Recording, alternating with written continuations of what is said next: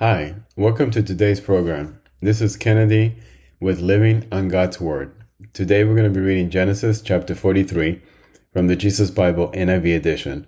We'll review key takeaways and end our session with a prayer. The second journey to Egypt.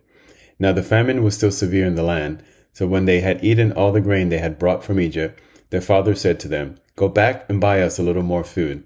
But Judah said to him, "The men warned us solemnly, 'You will not see my face again unless your brother is with you. If you will send our brother along with us, we will go down and buy food for you. But if you will not send him, we will not go down, because the men said to us, you will not see my face again unless your brother is with you.'" Israel asked, "Why did you bring this trouble on me by telling the men you had another brother?" They replied, "The men question us closely about ourselves and our family. 'Is your father still living?' he asked us. 'Do you have another brother?' We simply answered his questions. How were we to know he would say, 'Bring your brother down here'?" Then Judah said to Israel his father, "Send the boy along with me, and we will go at once, so that we and you and our children may live and not die. I myself will guarantee his safety. You can hold me personally responsible for him. If I do not bring him back to you and set him here before you, I will bear the blame before you all my life. As it is, if he had not delayed, we could have gone and returned twice." Then their father Israel said to them, "If it must be, then do this. Put some of the best products of the land in your bags and take them down to the men as a gift. A little balm and a little honey, some spices and myrrh, some pistachio nuts and almonds. Take double the amount of silver with you, for you must return the silver that was put back into the mouth of your sacks. Perhaps it was a mistake. Take your brother also and go back to the men at once. And may God Almighty grant you mercy before the men, so that he will let your other brother and Benjamin come back with you. As for me, if I am bereaved, I am bereaved." So the men took the gifts and double the amount of silver, and Benjamin also. They hurried down to Egypt and presented themselves to Joseph. When Joseph saw Benjamin with them, he said to the steward of his house, "Take these men to my house, slaughter an animal and prepare a meal. They are to eat with me at noon." The man did as Joseph told him and took the men to Joseph's house. Now the men were frightened when they were taken to his house.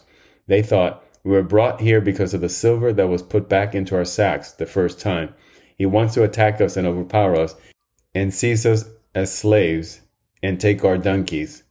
So they went up to Joseph's steward and spoke to him at the entrance to the house. "We beg your pardon, our lord," they said. "We came down here the first time to buy food. But at the place where we stopped for the night, we opened our sack, and each of us found his silver, the exact weight, in the mouth of his sack. So we have brought it back with us. We have also brought additional silver with us to buy food. We don't know who put our silver in our sacks." "It's all right," he said. "Don't be afraid. Your God, the God of your father, has given you treasure in your sacks. I received your silver." Then he brought Simeon out to them. The steward took the men into Joseph's house, gave them water to wash their feet, and provided fodder for their donkeys. They prepared their gifts for Joseph's arrival at noon, because they had heard that they were to eat there. When Joseph came home, they presented to him the gifts they had brought into the house, and they bowed down before him to the ground. He asked them how they were, and then he said, "How is your aged father you told me about? Is he still living?" They replied, "Your servant our father is still alive and well." And they bowed down, prostrating themselves before him. As he looked about and saw his brother Benjamin, his own mother's son, he asked, "Is this your youngest brother, the one you told me about?" And he said, "God be gracious to you, my son." Deeply moved at the sight of his brother, Joseph hurried out and looked for a place to weep. He went into his private room and wept there. After he had washed his face, he came out and, controlling himself, said, "Serve the food." They served him by himself, the brothers by themselves, and the Egyptians who ate with him by themselves, because Egyptians could not eat with Hebrews, for that is detestable to Egyptians. The men had been seated before him in the order of their ages, from the firstborn to the youngest, and they looked at each other in astonishment. When portions were served to them from Joseph's table, Benjamin's portion was 5 times as much as anyone else. So they feasted and drank freely with him. This is the end of Genesis chapter 43. We see here a story of Joseph encountering his brothers, meeting the young one, starting to do a reconciliation. But we also see Judah offered himself as a slave in return for the freedom of his brother Benjamin. A very striking resemblance to what would happen later on from the Judah family lineage, where Jesus would offer himself as a substitute for the sins of humanity. So let us pray. Father God, thank you so much for your words of wisdom. Thank you for coming into our lives every single day with your word and guiding us. Thank you for shining light in the path of darkness.